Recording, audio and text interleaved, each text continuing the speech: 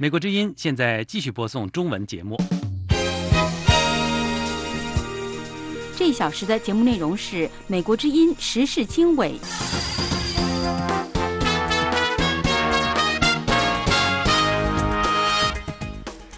各位听众好，在今天这个小时的时事经纬节目里，我们要为各位播报的主要内容包括：美中贸易磋商继续，中国官员将访问美国农业区；国际人权组织国际特赦指出，香港警察对抗议者进行虐待刑求；台湾出席今年国际民航组织大会，形势不容乐观。特朗普政府官员对拟议中的香港法案不置可否，香港人称有心理准备。以上内容和其他内容，欢迎您收听。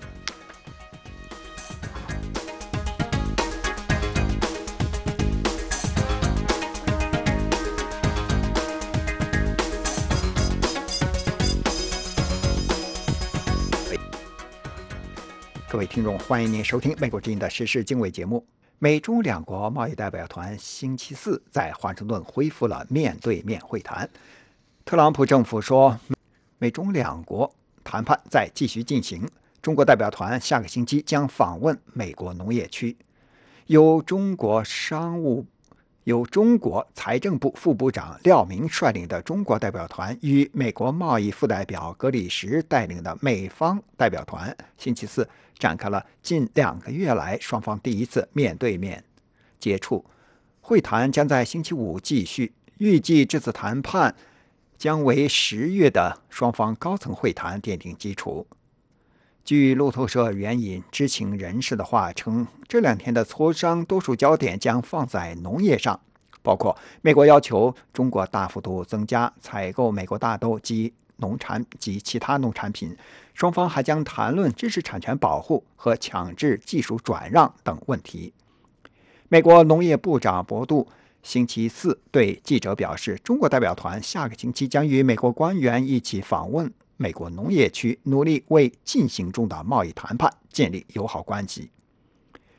中国对美国农产品加征的关税打击了美国总统特朗普的重要选民阵营。特朗普此前指责中国未能落实习近平国家主席在日本大阪20国集团峰会上做出的购买美国农产品的承诺。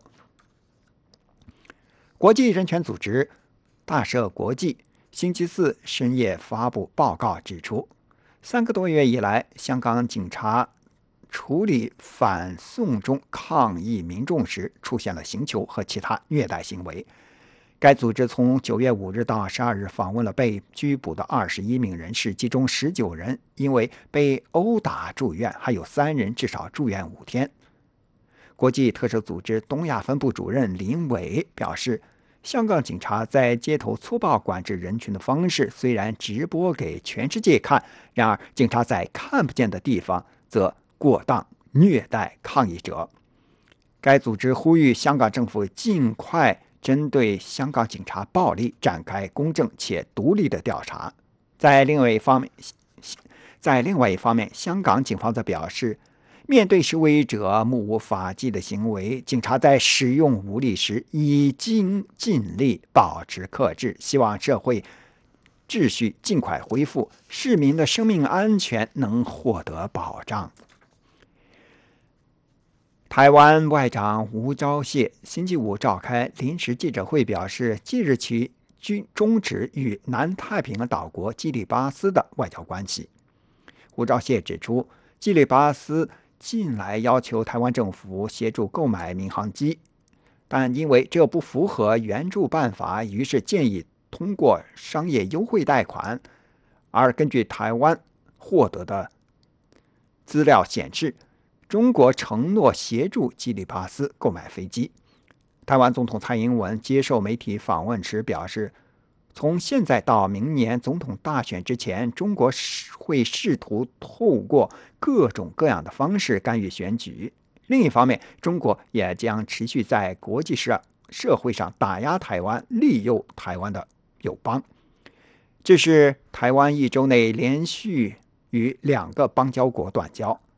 本星期一，台湾宣布与所罗门群岛终止外交关系。台湾目前的邦交国剩下15个。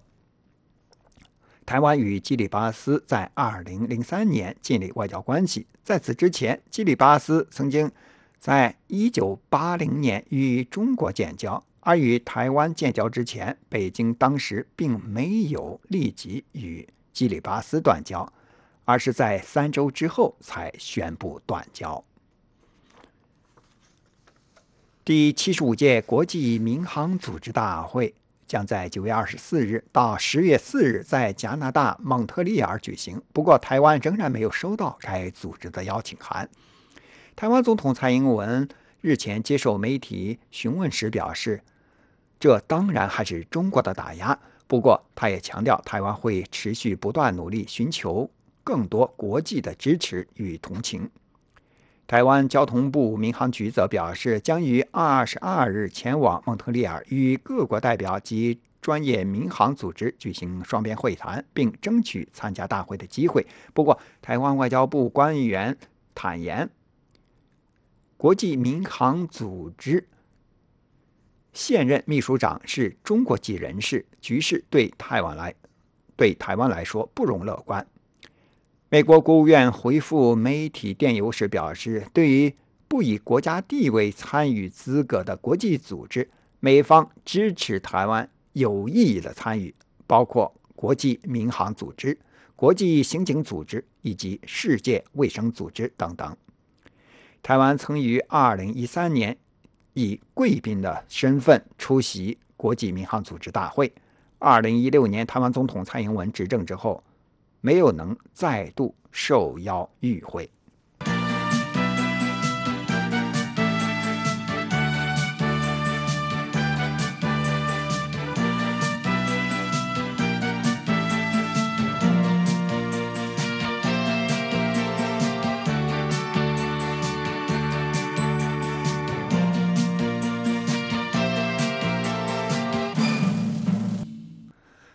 各位听众，香港民众持续100多天的街头抗争备受国际社会瞩目。在此之际，美国国会采取立法行动，推进香港人权与民主法案，并邀请多位香港活动人士出席作证，并与国会重量级议员见面。北京方面9月19日再次严厉指责美国干涉中国内政。接下来，请听美国之音驻北京记者叶冰来给我们做介绍。叶冰，今天我们看到了这个香港的社运人士到美国国会作证，那么呢也跟包括美国这个众议院的议长佩洛西等人见面。那对此呢，北京方面有什么反应呢？是的，香港的事态呢仍在继续啊。对于北京来说，今年可能是一个多事之秋。北京呢将在10月1号举行盛大的庆祝活动。那么这个周末呢，在北京还有大范围的封路彩排。港府宣布10月1号的焰火晚会取消。昨天晚上的一场香港马会取消了一场赛事，支持北京的手拉手歌颂祖国的游行活动也取消了。这与北京70年大庆的气氛有所不同。美国国会本周举行了香港人权与民主法案的听证会，一些香港活动人士在听证会上发言，并且在美国展开游说活动。美国共和民主两党部分议员与黄之锋、何韵诗等活动人士呢召开了记者会，宣布国会下周将审议该法案。两党议员都表示支持。昨天，中国外交部发言人耿爽指责某些人挟洋自重，反中浪乱港。今天呢，耿爽再度表态，强调香港事务纯属中国内政，并指名道姓的要求美国国会呢停止推动审议涉港的议案。下面我们一起来听。佩洛西等美国政客仍然是非不分，公然举行记者会，威胁推动涉港议案，并同港独分裂分子进行接触，对香港事务说三道四，粗暴干涉中国内政。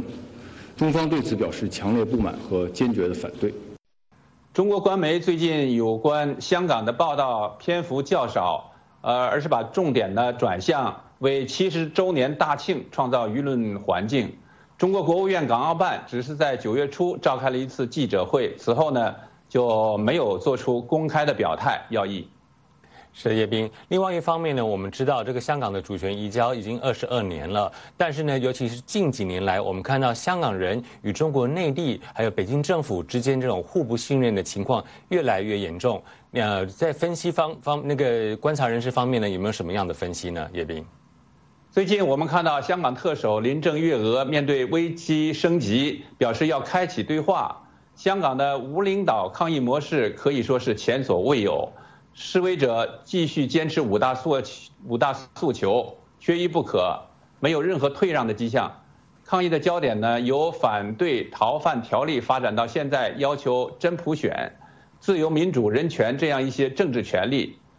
香港漫画家尊子今天接受了我们的采访，在他谈到香港回归最初10几年的时候呢，多数港人还是心向中国的，比如2008年汶川地震等灾害发生时，香港社会捐赠大量财务资金，总额居全球第一。我们看到呢，08年北京奥运会的时候，香港民众也把那一次国际体坛盛会视为他们自己的荣耀。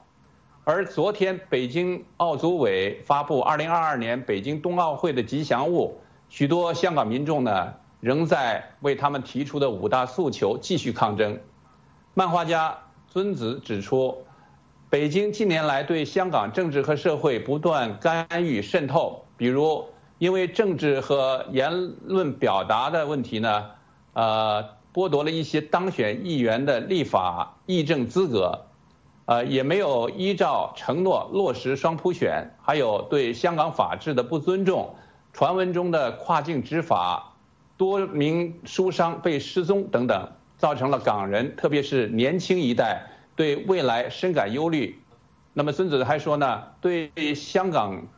和中央政府呢失去了信任，所以产生了隔阂。对于2022年北京冬奥会，孙子表示，港人的热情很难重新点燃，除非北京在对港政策上有大的改变。下面我们一起来听孙子的评论。另外一方面，但是经过这一次运动之后呢，大家对国内情况或者香港的政府呢，他们的表现呢都是不满的很多，所以就很难跟以前是一模一样嘛。如果香港政府或者国内的有一个政策上面的改变，大的改变的话，当然是另外一个讲法，但是以目前来讲呢，可能是比较困难一点了。关于双普选问题，此前中国国务院港澳办认为，普选必须按照北京设计的模式进行。而今天中国官媒报道又说，香港特区政府称，中英联合声明没有规定双普选。香港特区政府发言人称，中英联合声明中的一些条文与双普选无关。这是美国之音的时事经纬节目。各位听众，多位香港民主活动人士本星期二在美国国会作证，力促美国共和党、民主党两党议员通过香港人权与民主法案，希望该法案能够震慑香港政府和北京，迫使当局放弃对香港自由与自治的打压。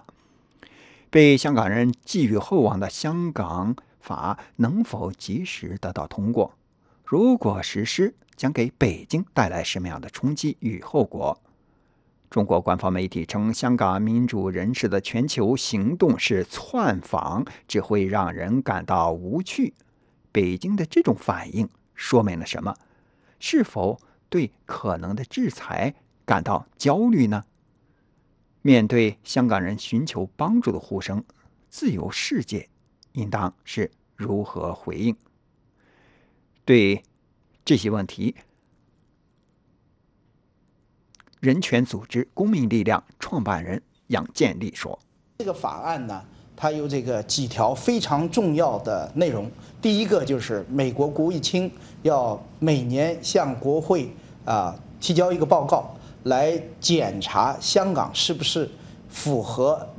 中英联合声明及这个基本法所规定的一国两制的真实状况。如果香港人没有自治的这个真实的情况的话，将会取消对香港这个特区的特殊待遇，尤其是这个特殊关税的这个关税区待遇。那第二个呢，就是这个法案通过以后的180天，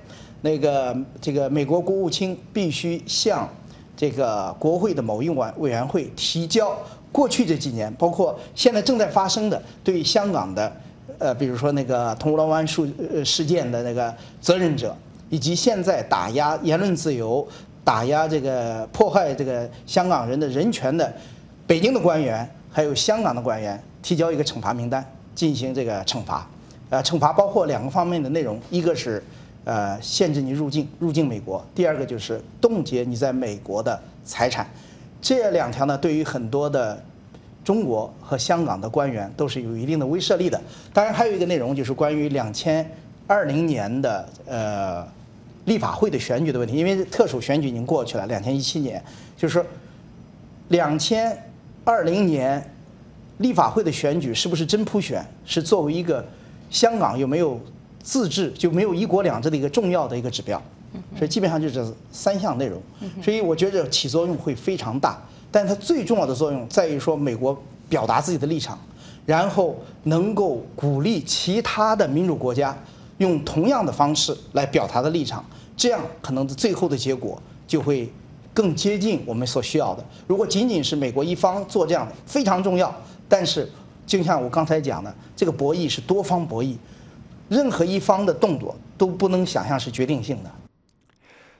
香港人争取民主与自由，为什么要争取？同时要争取美国人的同情和支持，同时也希望并认为有可能得到美国人的同情与支持呢？对这个问题，香港的民间人权阵线副召集人梁颖敏说。我觉得我是蛮乐观的，因为为什么呢？因为我觉得我们香港人争取的，其实我们不贪心，我们争取的就是民主、自由、法治，这是其实都是美国人的共同，你们已经在享受这些人权，然后也是美国一起很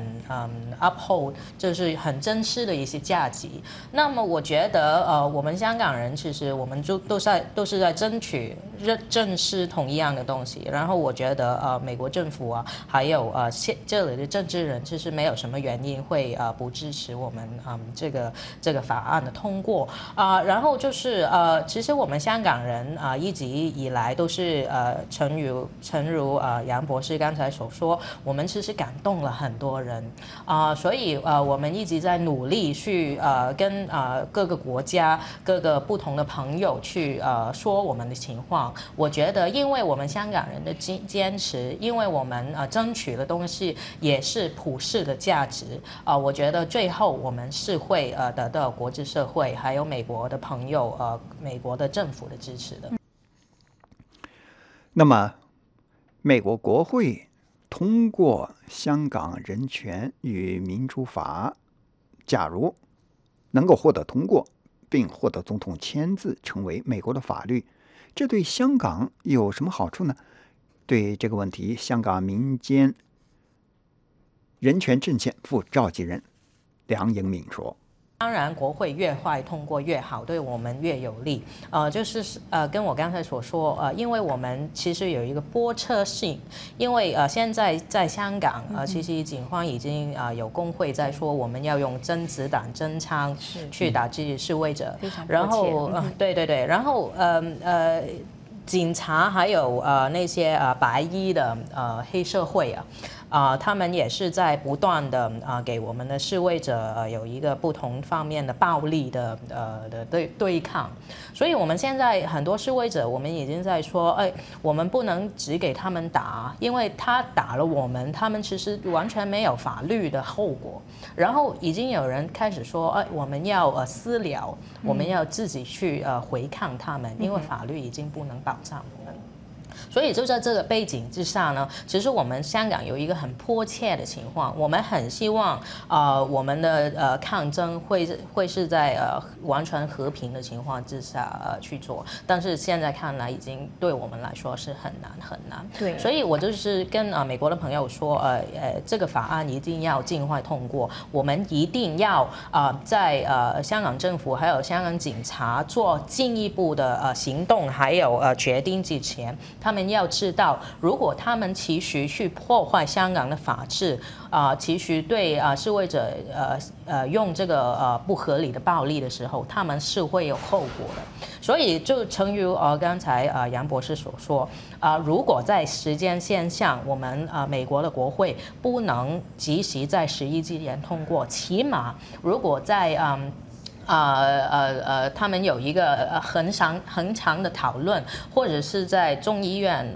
能够先通过的话，其实也给中国政府还有香港政府一个很大的symbolic meaning，还有一个很大的压力。对他们在做决定之前就是要慎思而行。那么，美国国会通过香港人权与民主法究竟有什么样的意义呢？人权组织公民力量创办人杨建立说：“美国的这个香港人权与民主法案的通过，不仅仅是这个法案的意义，在于说全球意义，它可以鼓励其他国家跟进。如果香港的抗争活动持续下去的话，我们会看到一种现象，就是不同的国家根据这个不同的价值观进行站队。我相信很多民主国家，越来越多民主国家会站到香港的一边，这就是大家所说的一种新冷战的一种形成。香港的意义已经是成为新冷战的最前沿，它的意义非常重大。在前不久，这个俄国今天就有个俄国的普丁的一个官媒有一篇文章，就这个攻击了我们，攻击公民力量，组织一个挺香港的一个示威游行。这就说明俄国已经和中国站在一起了，要更多的国家要和美国站在一起，支持香港这个保卫自由、追求民主的这个抗争。这样呢，我觉着才在这个世界的这个范围内形成我们一个有力量的一个支持。这是美国之音的中文广播。各位听众，星期四，美中两国重启副部长级贸易磋商，为期2天的磋商结果将为10月的下一轮谈判奠定基调。14个月来，美中两国多次扩大征税规模，提高惩罚性关税税率，在此之前的谈判都是没有结果。而在这个月，两国突然互示善意，这是否意味着下一轮谈判可能会出现转机？美国维吉尼亚大学商学院教授陈朝辉博士为您进行解读。是陈教授，首先我的问题是，您对这一轮的磋商以及10月份的下一轮谈判有怎么样的预期？因为这一轮的磋商呢，是经过了各种风风雨雨了。当然了，就是我们也看到，实际上是这个贸易战是不断升级的。现在大家呢终于能够坐下来好好谈，而且的话也有之前也释放，就像你说的，这也释放了各种善意了。所以说的话呢，我对下一轮就是中美10月份的这个谈判呢还是比较乐观的。我认为达成一个就是小的协议的可能性呢也还是挺大的。那像您刚才说的，两国就是已经是互示善意了，但是在美国方面，貌似也有一些比较强硬的声音。就比如说，在周四，商务部长罗斯在采访中就表示说，中国需要做的远远不止购买美国的一些大豆而已，并且也有消息指说，美国期望在10月的谈判中可以谈到中国的结构性改革的问题。您认为中国是不是有可能在这些问题上达成妥协？这个呢，就是美国的一贯立场。美国的对中国政府的那个立场是一贯的，就说是购买大豆、购买农产品只是其中的一项。就像你说的，就是结构性问题，就是对知识产权的保护问题，还有就是对国企的补贴和支持的这个问题呢，是他们最需要的，也就是谈判的可以说是就是造成僵局的一个最大的最大的原因。但是的话呢，现在来看呢，就是说你要是说是一下把这些问题全部解决就是让中国政府就是答应这些要求的可能性呢这种可能性是很小的。所以说的话，我认为现在双方呢都认为就是我们就是路一步步的走，饭一口一口的吃。我们先把一个相对小的协议达成，就比方说就是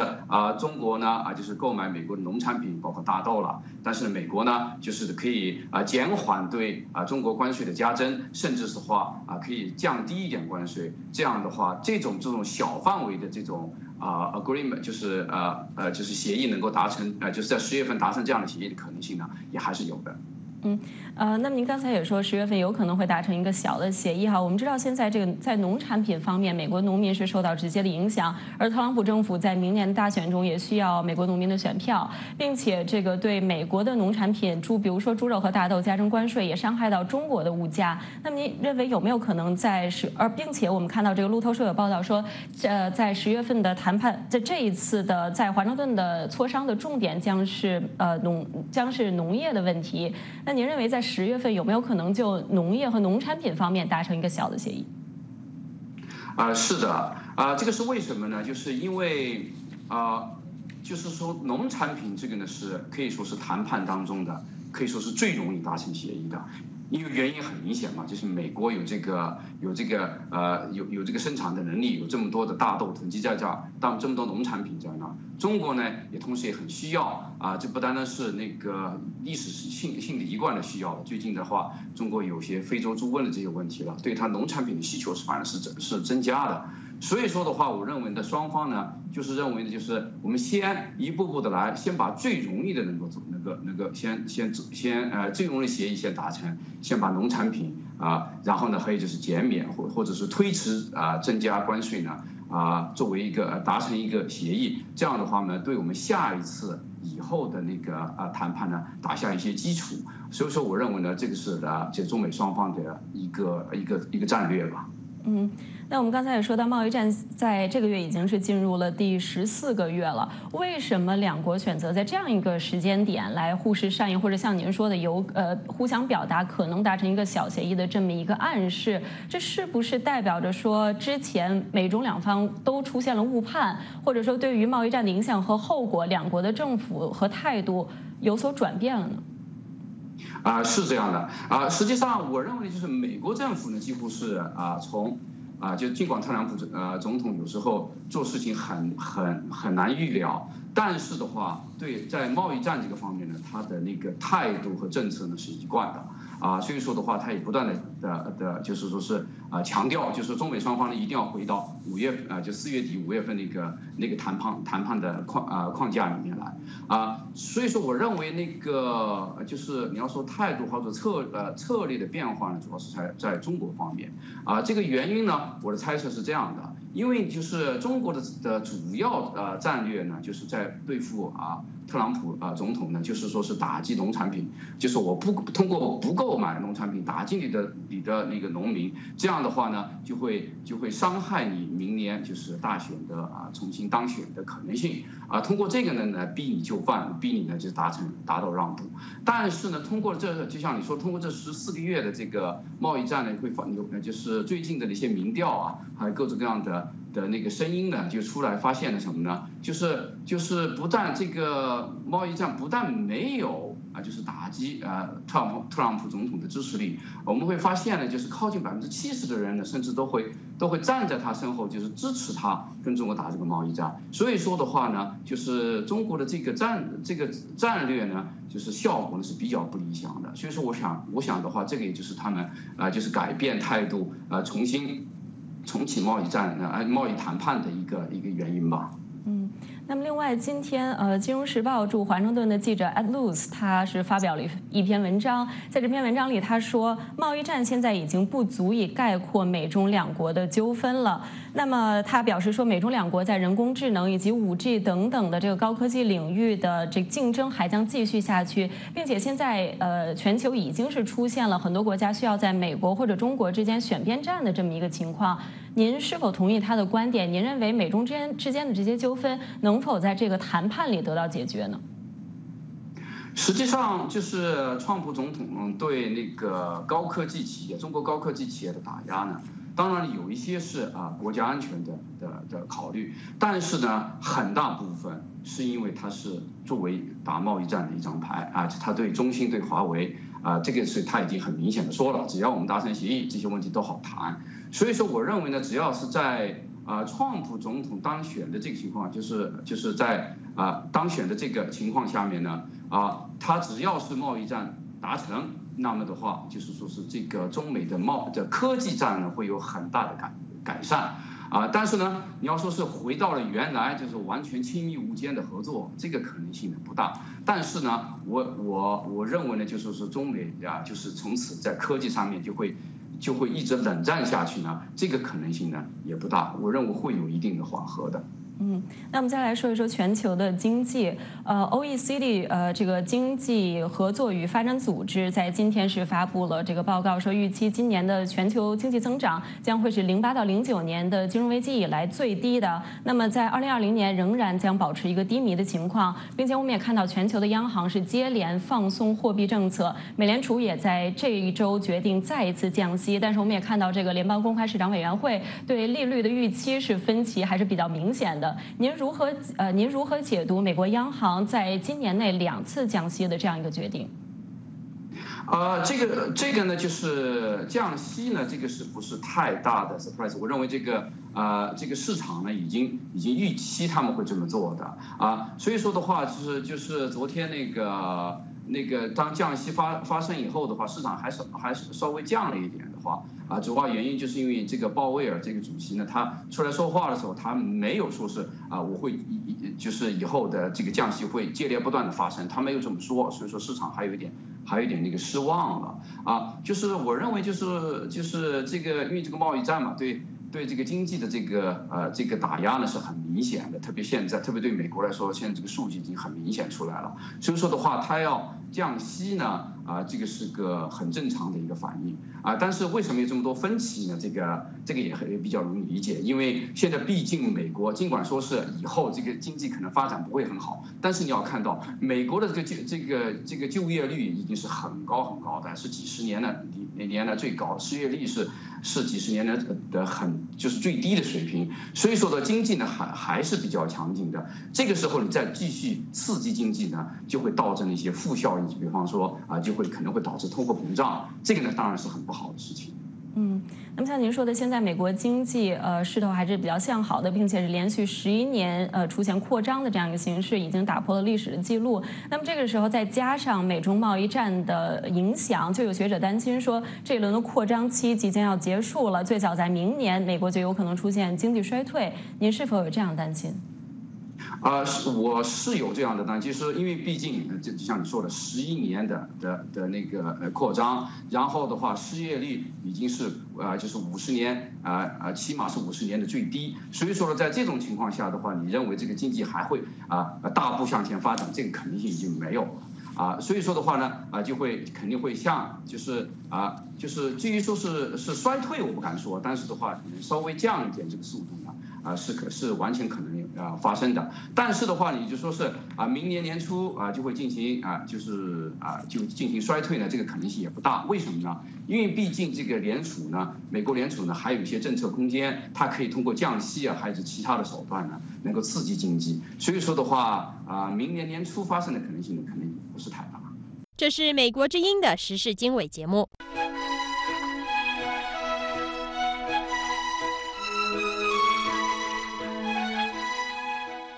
各位听众，您现在收听的是美国之音的时事经纬节目。美国和中国这2个世界大国在2019年年初刚刚庆祝了建交40周年。中国古代思想家孔子曾经说过“4时而不惑”，进入不惑之年的美中关系在2019年却面临前所未有的困惑。美中贸易战持续1年多，至今未见分晓。香港要求民主的抗议示威方兴未艾，美国和台湾及美国和朝鲜关系充满变数，而所有这些都成为困扰和影响美中关系走向的重要因素。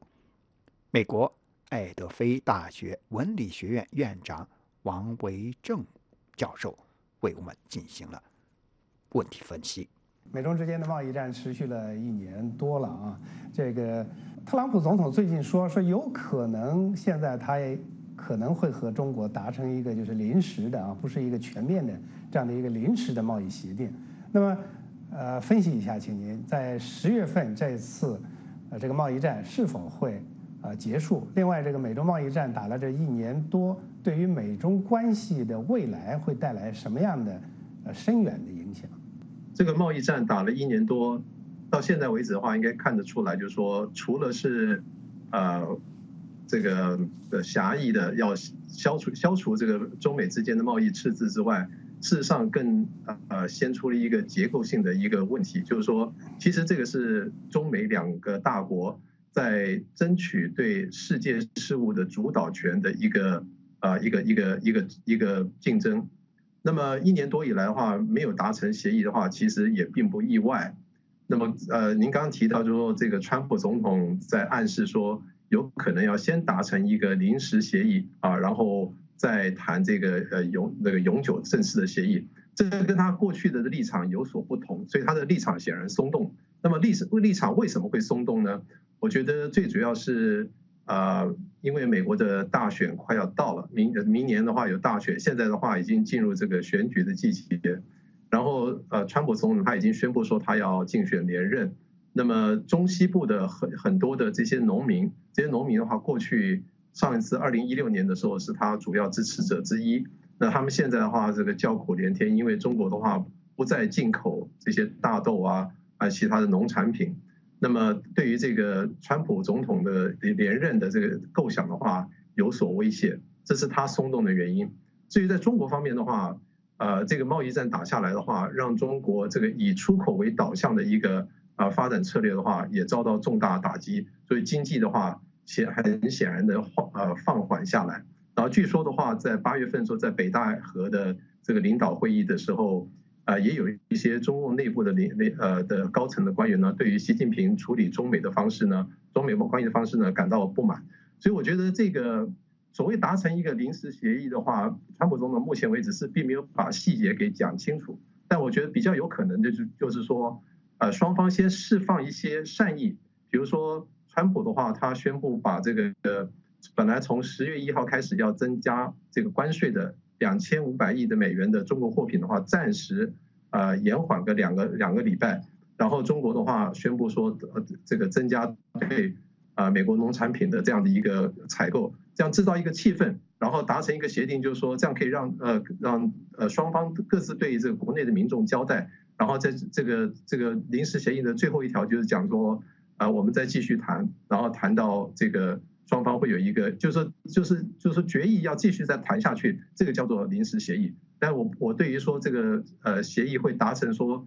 当初川普总统一开始讲说要彻底的这个根本改变这个中国很多的这个经济的做法我觉得不太可能。王教授，我们再来说说这个香港。那么在您看来香港的局势现在也是刚刚说是进入第100天的这样的一个民主抗争。那么香港的局势最终会以什么样的方式来结束？最终会不会真的平静下来？以什么样的方式平静下来？另外就是刚才我们也提到，就是美国国会现在正在有可能会通过一个关于这个香港的这样的民主与这个人权的这样一个法案。如果美国在这个香港的政策方面可能会发生重大的变化的话，对于未来的美中关系又会造成什么样的影响？香港的这个示威的话，已经进入第15个礼拜那么跟这个2014年的这个雨伞运动有所不同。那么现在的话，就是说在接下去会要怎么样收场，很多人都很关心，会不会以这个天安门的方式来收场，还是说和平的落幕，还是说这个示威者就慢慢的就丧失他们的气力？但现在看起来不太像，因为他们要求的这5个诉求，这个特首的话只有达到1项就是说撤回这个送中条例。那么其中有一个很重要的一项呢，据很多分析家来讲的话，如果说港府可以答应的话，或许这个事件平静的可能性很大。那就是说，组成一个所谓的独立委员会来调查这个警察是否有这个使用武力过当这个情形。那您刚刚提到说，这个明天的话，在美国国会有一个听证会，就是有关于这个香港人权民主法案这个听证会。这个的话，如果主要是来审视说，香港是否还能够维持一个与中国大陆不同的一个经济体这样的一个地位。如果说香港的高度自治受到威胁的话，那么美国可能将来对香港的做法就有所不同。那我想这个可能也是中国政府要比较考虑的一个因素。我们再来说说台湾台湾呢即将举行这个总统大选。那么，假如蔡英文继续执政，或者是说发生了政党轮替，那么这两种情况各自会对美中关系产生什么样的影响？今天在台湾的政坛的话，最大的新闻当然就是说，本来很多人认为说会出来竞选作为独立候选人的郭台铭，他宣布说不选了。然后前副总统吕秀莲说他要出来选。不过我想呢，基本上的话，就是现在看得很清楚，就是台湾明年这个总统大选是蓝绿对决的这样的一个局面。那蔡英文总统他的这个民调本来一直走低，到去年11月底的那个所谓的这个9合1选举的时候降到最低20%几，但是今年年初以后，他有这个大量的升高，甚至现在超过了这个国民党的韩国瑜。那么如果说蔡英文继续连任成功的话，我相信这个台美的关系的基本的这个步调不会有太多的改变。那么如果说是韩国瑜获胜的话，那我相信这个国民党方面的话，可能要跟美国就是说在这个两岸的三角的关系中间呢，要有一个调试，就是因为美国人基本上对他的这些的就是这个大陆政策很多的看法还不是很清楚。所以台湾的明年的选举的话，我相信一定是竞争非常激烈的一个民主的示范。好，最后一个问题，我们再来说一说朝鲜半岛。特朗普总统也是最近他说他很可能会与这个朝鲜领导人金正恩举行第4次的峰会。那么您对这个朝鲜的这个局势未来2年的评估，以及对朝鲜局势、半岛局势对美中关系的影响？我觉得这个所谓的第4次这个峰会的话，这个充分的显现出这个川普总统跟这个金正恩他们喜欢搞个人外交这样的一个特色。那基本上讲起来的话，金正恩的这过去1、2年来的表现，自从跟川普有这个峰会以后的话，我觉得他表现还算是相当的克制。当然，他偶尔的话会射几个这个像飞弹这样的东西。那么我觉得双方的这个谈判的基本的内容并没有太大的改变。美国的话还是希望说在朝鲜半岛能够无核化，这个需要求北韩彻底的来消灭它的这个核武力。那北韩的话，绝对在没有达到这个安全保障和这个经济援助之前的话，是不会答应的。那所以我觉得未来2年的话，美韩的话还是这样子，就是说这个虽然是有着个人外交的色彩，但是这美韩之间的关系的话，也变成美中关系的一个变数。美国之音时事经纬，欢迎收听。The Voice of America。各位听众，欢迎您继续收听美国之音的时事经纬节目。美国国会预计将就香港人权与民主法案进行辩论和表决，但是法案即使获得美国国会的通过，是否能获得特朗普总统的签字成为法律，目前依然是未知数。香港民主派人士说，他们做好了白宫不签字的心理准备。这项议案得到了美国国会众议院、参议院2院和2大政党民主党和共和党议员的普遍支持。不过，在国会参议院外交委员会星期3就美国的香港政策举行的听证会上，国务院负责亚太事务的助理国务卿史蒂威不愿意表明特朗普政府是否会支持这项拟议中的法案。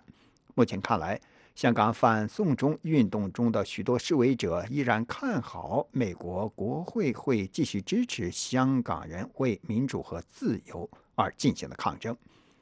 香港民众在白宫网站上请愿，敦促美国不要软化拟议中的香港人权与民主法案中的相关条款，希望美国对侵犯人权、拒绝普选的相关官员做出全面的制裁。这项请愿9月17日登上白宫网站2天内获得了3万人的联署。按照规则，白宫会对获得10万人联署的请愿做出回应。各位听众，在星期二晚上，也就是9月17日，南加利福尼亚州大学的美中研究所举办了一场跨洋专家讨论会，邀请在美国和在香港的专家讨论香港局势，分析这一次反送中抗议活动抗议者和反抗议者的社会构成和动机，以及抗议活动走向暴力化的深层原因。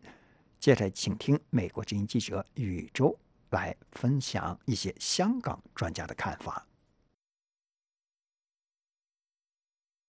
从这个传媒的这个角度来分析啊，那么香港这些传媒专家对香港这次送中抗议是一个什么样的看法？这个研讨会呢是有美国的专家和香港的专家。那么这个香港有3名专家呢是通过 Skype， 那么从香港来参加这次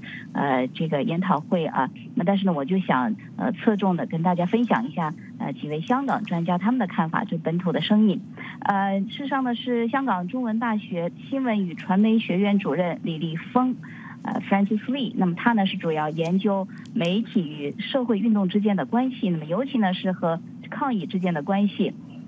李立峰呢他说，这次呢非常值得注意的呢，就是说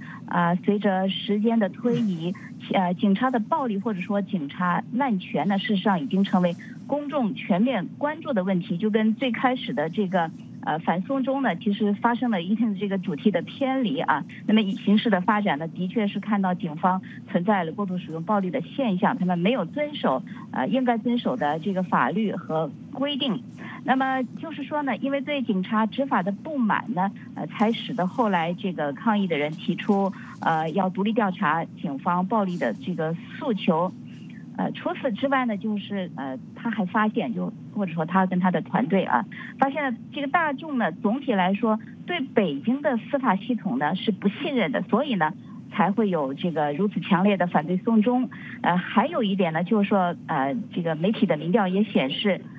香港人不满的对象呢，其实并不是北京政府，而反而是本地的香港政府。那么对香港政府的反应民意速度之慢呢，是非常的不满意。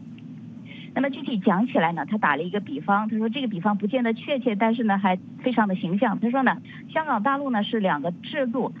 这个呢就是说相当于有一道防火墙围住了香港，防火墙在这里呢是一个这个褒义词啊。那么这个防火墙呢，使得香港能够享受到大陆民众享受不到的一些权利。那么现在呢，眼看香港的这个防火墙要被拆除，甚至是在倒塌。所以呢，墙内的人肯定不会把愤怒投射到墙外的北京政府的身上，而是会投向墙内那些正在拆墙的人。林森，宇宙。那么，如果是从政治和社会的角度来看的话，那么这次如此大规模的群众运动，所具有的特点是什么？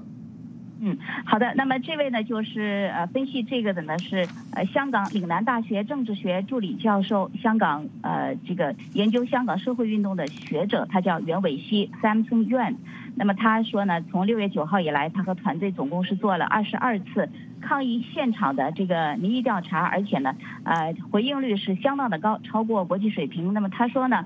正是因为香港缺少民主的这个现实呢，导致人们愿意在抗议现场与研究人员和记者们这个谈话。那么至于这次这个抗议动机究竟是什么，这个香港市民为什么会上街抗议呢？袁伟希呢，他是这么讲的。要求主要领导人，比方说林郑月娥辞职，并不是最重要的诉求，说明抗议者并不是寻求快速改变体制，而是要求政府撤回送中提案，通过独立委员会调查来解决警察的暴力问题和重启政治上的改革。他们指向制度，而不是要求某些领导人来承担责任和下台。In Hong Kong, so they are pointing towards the system. They're not asking for certain officials to take responsibility and step down. 那么袁伟希呢，他说，其实呢，就是要从基础上这个改变制度。从这个5个诉求来看呢，随着时间的推移，这个每个诉求它的分量的也在发生变化。那么就是我刚才也讲了，就是刚开始呢是要撤回提案，那么警察暴力呢一开始并没有这个提案那么重要，但是呢后来它取代了提案的这个重要性。还有呢就是这个重要性逐渐上升的呢是呼吁实行这个普选，也就是我们刚才前头这个报道里就是这个香港市民说他们要的是真正的双普选。那么这个呼吁呢在7月初的时候还非常的低，但是呢后来呢就渐渐的这个上升，成为与警察暴力同等重要的问题。所以呢，他这个袁伟希讲说，抗议者呢也在学习，他们的重点在不断的调整，从关注提案本身到要求对政治制度呢进行基本上的这个改革，就是在不断变化的。那么宇宙那么这一次这个香港的这个抗议活动对于这个香港的社会会产生什么样的影响？另外还有很多人认为说。这个根本的这个原因是这次香港这个抗议活动根本的这个原因是因为这个经济状况的不佳，所以导致了民众对于生活的不满意。那么这个说法是不是有道理？非常好的问题。那么说到呢，首先讲到对这个香港社会的影响呢，那他们这几位分析人士说都看到一些现象，就是说呢，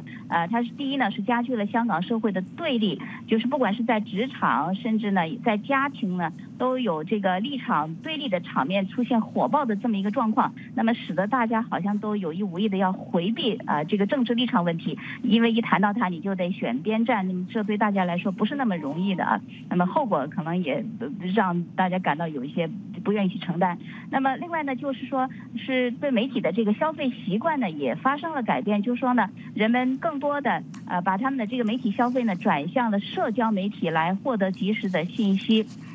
除此之外，第3点呢，就是说，就是关于这个抗议活动对香港市民的这个他们的生活造成的这个影响呢，究竟有多大？他们认为呢，这媒体有的时候也有一些夸张的成分。比方说呢，就事实上，因为抗议多半都在这个周末的时候发生，所以呢，在周末呢，对人们的这个生活的影响会有一些。但是呢，在平时的话呢，基本上这个市民还是在按部就班。那么至于刚才讲的呢，这个林森提出第2个方面，就是说经济原因是不是主要的原因呢？其实这些专家认为更多的是社会政治因素，因为不管是从这一次还是从过去历史上来看呢，就是说香港过去任何的这个社会运动呢，都是由于政治上引起的这个不满，而不是经济上引起的他们的这个不满意。美国之音继续为您播送中文节目。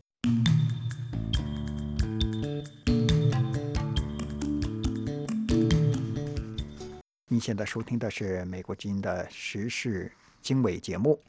香港特首林郑月娥9月17号星期二出席行政会议之前会见传媒，他表示，在过去这个周末，示威者相继出现破坏行为，不同政见的人物动武争执。林郑月娥强调，香港警方绝对公正。接下来请听美国之音记者黄耀义从香港发出的报道。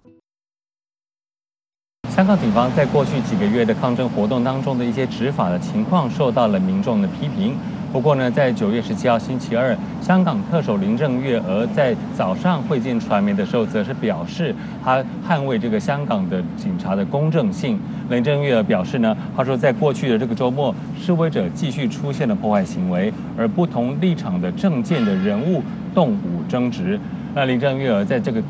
记者会上呢，也再度强调，她认为说香港警察绝对公正。我们来看一下林郑月娥在记者会上是怎么说的。我已经明确表示，政府谴责一切形式的暴力，我们的谴责是不受政治因素影响的。同样，警察逮捕和随后司法部门以不偏不倚的方式起诉，也是不受政治因素影响的。我们严格按照法律，依据事实依法行事，因此没有人应该揣测或指责我的政府或警方对我们在做的工作是有选择性的。那林郑月娥另外也强调呢，她说她认为香港警队在执法以及维护治安方面绝对是不偏不倚，一视同仁。那么他也说呢，坊间对于警队的不公道的批评，他要严正的指出，完全不认同。林郑月娥说呢，他也非常肯定警队他们在如此艰难的情况之下，要将两批非常躁动、不同政见的人相对和平处理，实在不是容易的工作。林郑月娥也说，香港是一个包容和谐的社会，她期望各方人士能够和平理性，诉诸武力只会让事态更加复杂，令修复香港社会的道路更加漫长。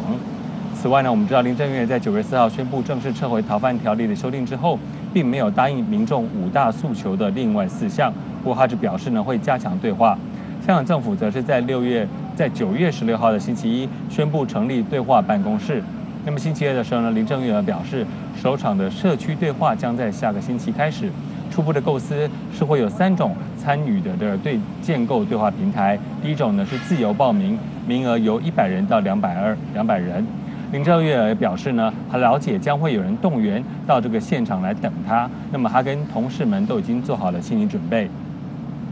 林郑月娥说，对话总比对抗好，但是也同时强调呢，有对话的平台不代表不需要严正执法，政府的首要任务仍然是严正执法，遏止暴力。不过呢，相对香港特首林郑月娥认为，就是香港警方的这个执法以及维护治安绝对是非常公正的，而且是一视同仁的。香港的抗议民众以及香港的反对派则是不这么认为。于是呢，在星期二当天晚上的时候呢，在中环也有民众发起了手牵手的抗议活动。很多民众呢手牵手组成人链，并且高呼口号，以及呢高唱这个愿荣光归香港的歌曲。他们在纪念反送中的运动100日的同时呢，也呼吁各界声援被拘捕超过1000名的示威者，以及在新屋岭拘留所有警察涉嫌被捕人士来动用私刑的问题。同时呢，今天也有民主党的议员跟抗议者聚集在香港的警察总部，批评警方的执法不当，并且呢也缺乏透明度。各位听众，美国国务院新任巴尔干事务特使马修·帕尔默最近接受美国之音专访，就巴尔干问题以及中国在这个地区提倡“一带一路”的努力，提出了美方的看法。接下来，请听美国之音驻国务院记者张荣香的报道。我们先来看看地缘政治以及回顾历史。科索沃原本是塞尔维亚一个自治省份，在科索沃战争结束之后呢，它经由联合国的托管，2008年科索沃宣布独立之后，获得美国以及一些国家的承认。不过，塞尔维亚始终坚持宣称对科索沃拥有主权。中国并不承认科索沃，并且表示呢，并且认为科索沃是塞尔维亚的一部分。一般认为，这和中国并不鼓励民族自决以及反对这个分裂主义呢有关系。塞尔维亚是中国呢在当地地区推动“一带一路”项目的重要跳板。美国特使告诉美国之音，尽管呢当地国家呢有自己的权利来选择基础项目的一些选项，这也是合情合理。而美国以及西方国家呢所关注的是一些贷款背后所隐藏的附带条件。下面我们来看看美国特使怎么说。我们正在努力确保有一个公平的竞争环境，让美国与西方公司能够有机会公平竞争。我们鼓励西巴尔干地区的政府广泛考虑这些与中国的交易是否符合他们的最佳利益。美国特使马修·帕尔默进一步还表示，这个债务外交背后所隐藏的可能的陷阱。下面我们再来看看他怎么说。我们在一些涉及“一带一路”的案例中看到，对于这些项目的掠夺性债务方式，中国的前期数字对地区的政府来说非常有吸引力。但是也带来其他的问题，包括维护成本以及未能为当地人民创造工作。最重要的是，影响这些国家维持其所获资本货物能力的债务，实际上会产生长期成本，这是他们没有仔细考虑的后果。另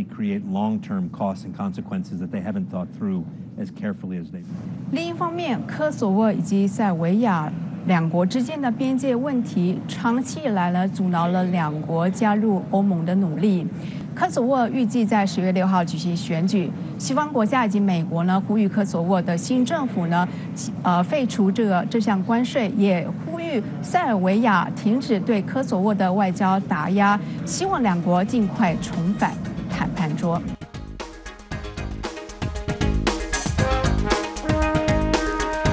各位听众，您刚才收听的是美国之音的时事经纬节目。这次节目的编辑是亚威，